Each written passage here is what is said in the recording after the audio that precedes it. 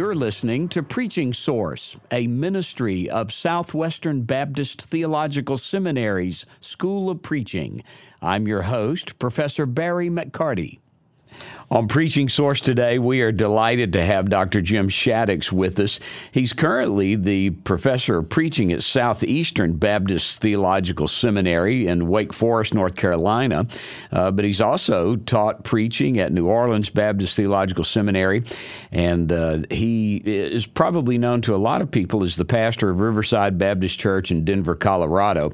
So he comes to us this morning as someone who knows about the theory of preaching, but also about the practice of preaching as well. And Dr. Shaddix, I've been delighted as soon as we knew that we would have you here because I use your textbook that you co-authored with Dr. Jerry Vines, Power in the Pulpit, a fabulous textbook.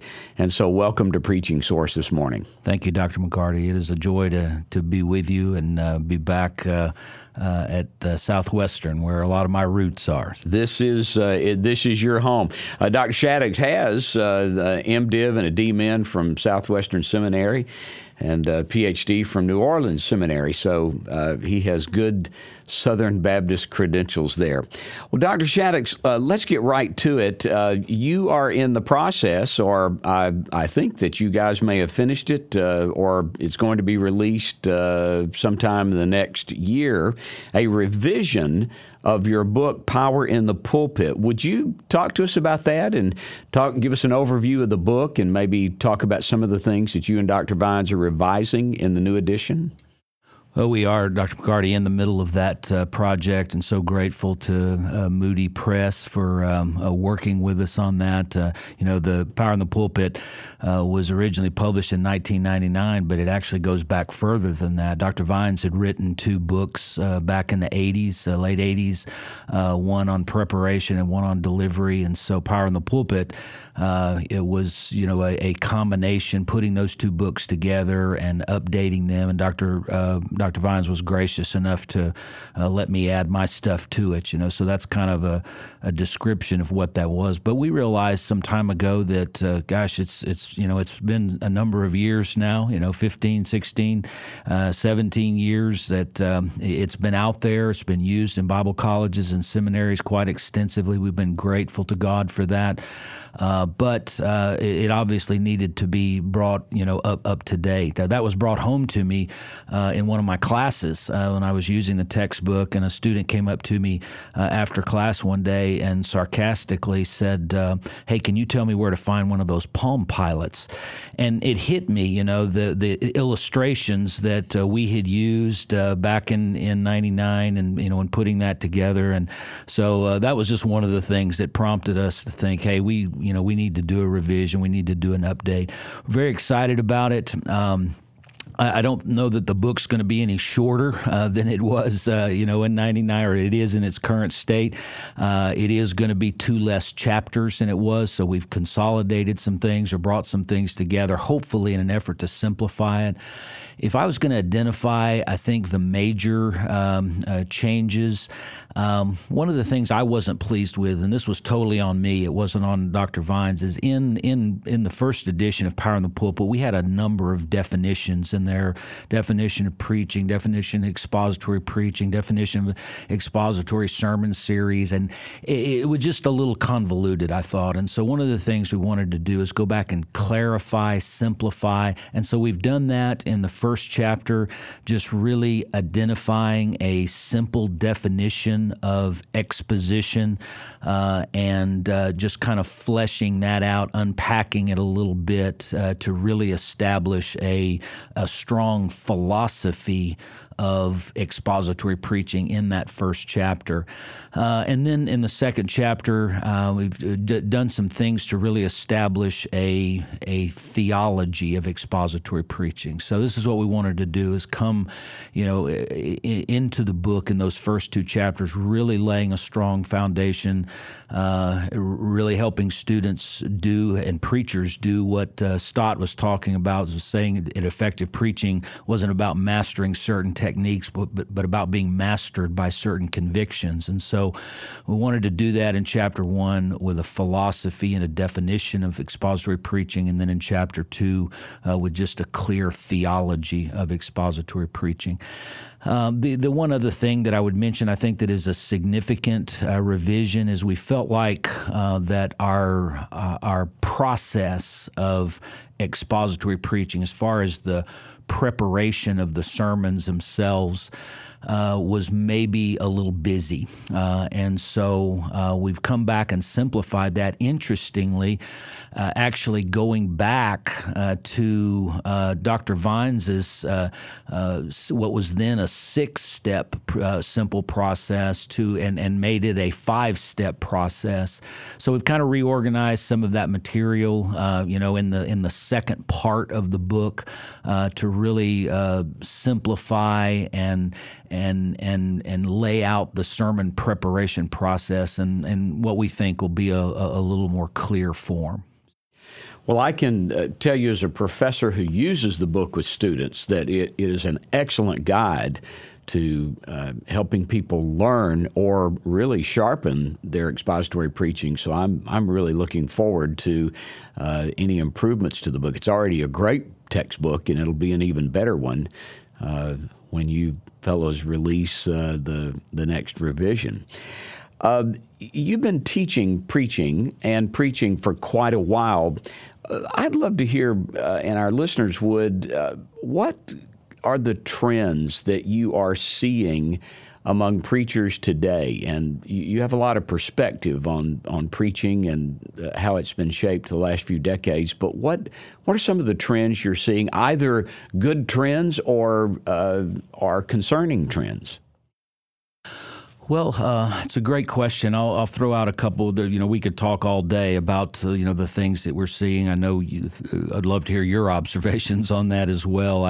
So I'll just put one positive and maybe one negative trend on the table. On the positive side, I think just generally, I just see guys gravitating toward biblical exposition as their bread and butter. And that hasn't always been that way. I mean, when I started teaching preaching at New Orleans Seminary back in the mid-90s, that wasn't an assumption. In fact, that's how I found Dr. Vines's book.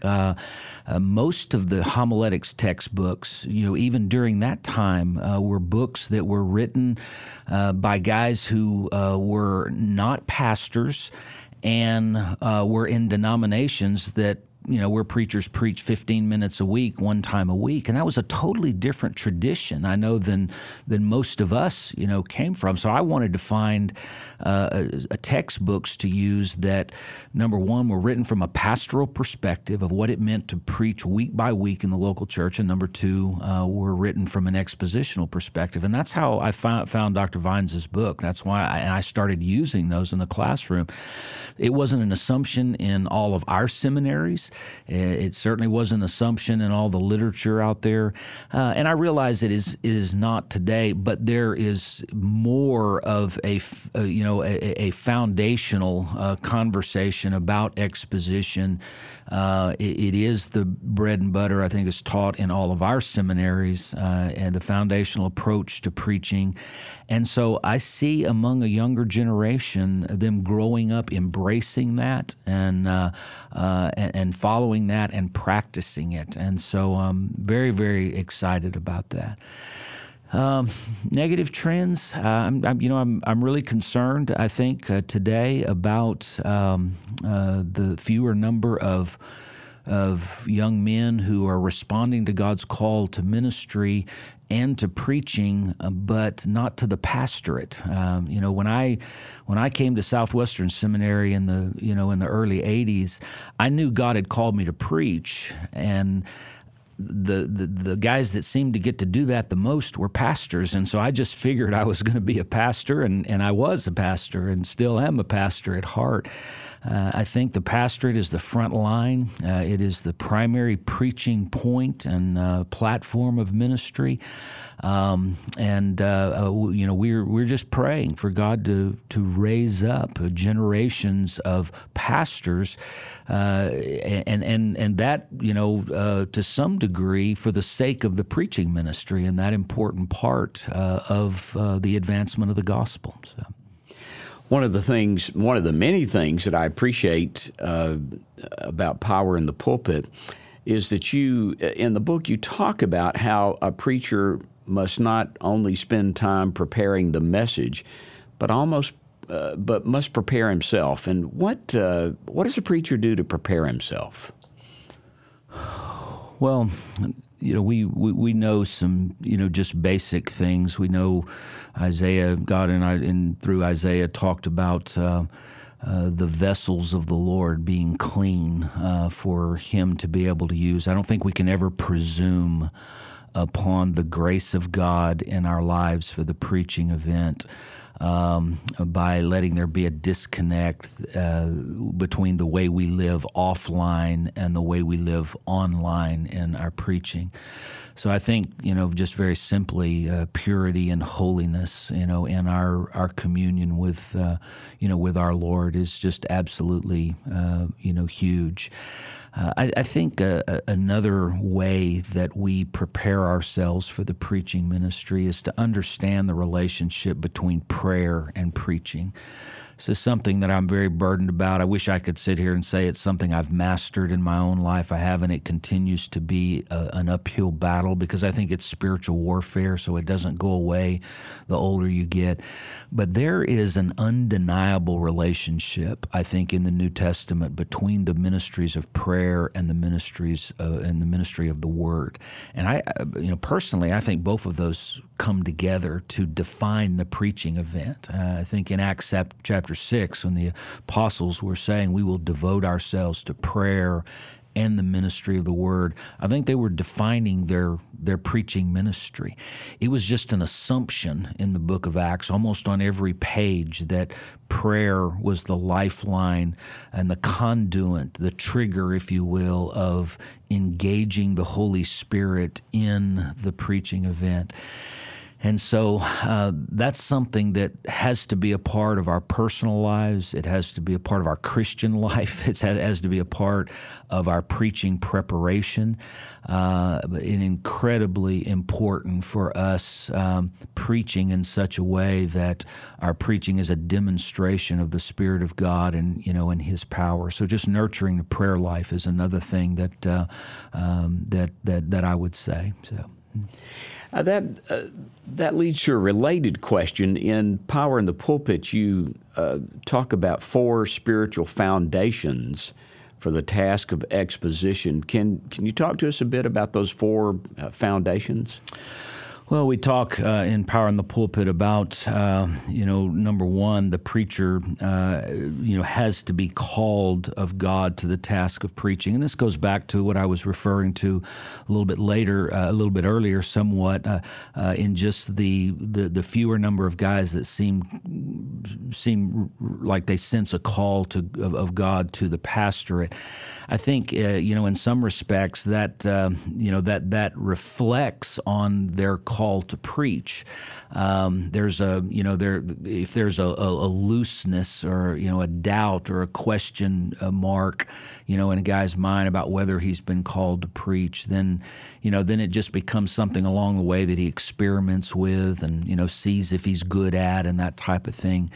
I think the call to preach is something that, Paul talked about it in his, first letter to Timothy, as an inward impulse, that God places on an individual's life. I love the descriptions in Jeremiah of the word burning in the preacher's bones and in his mouth. And in other words, it's something that's got to get out. This is not an option. This is something you have to do.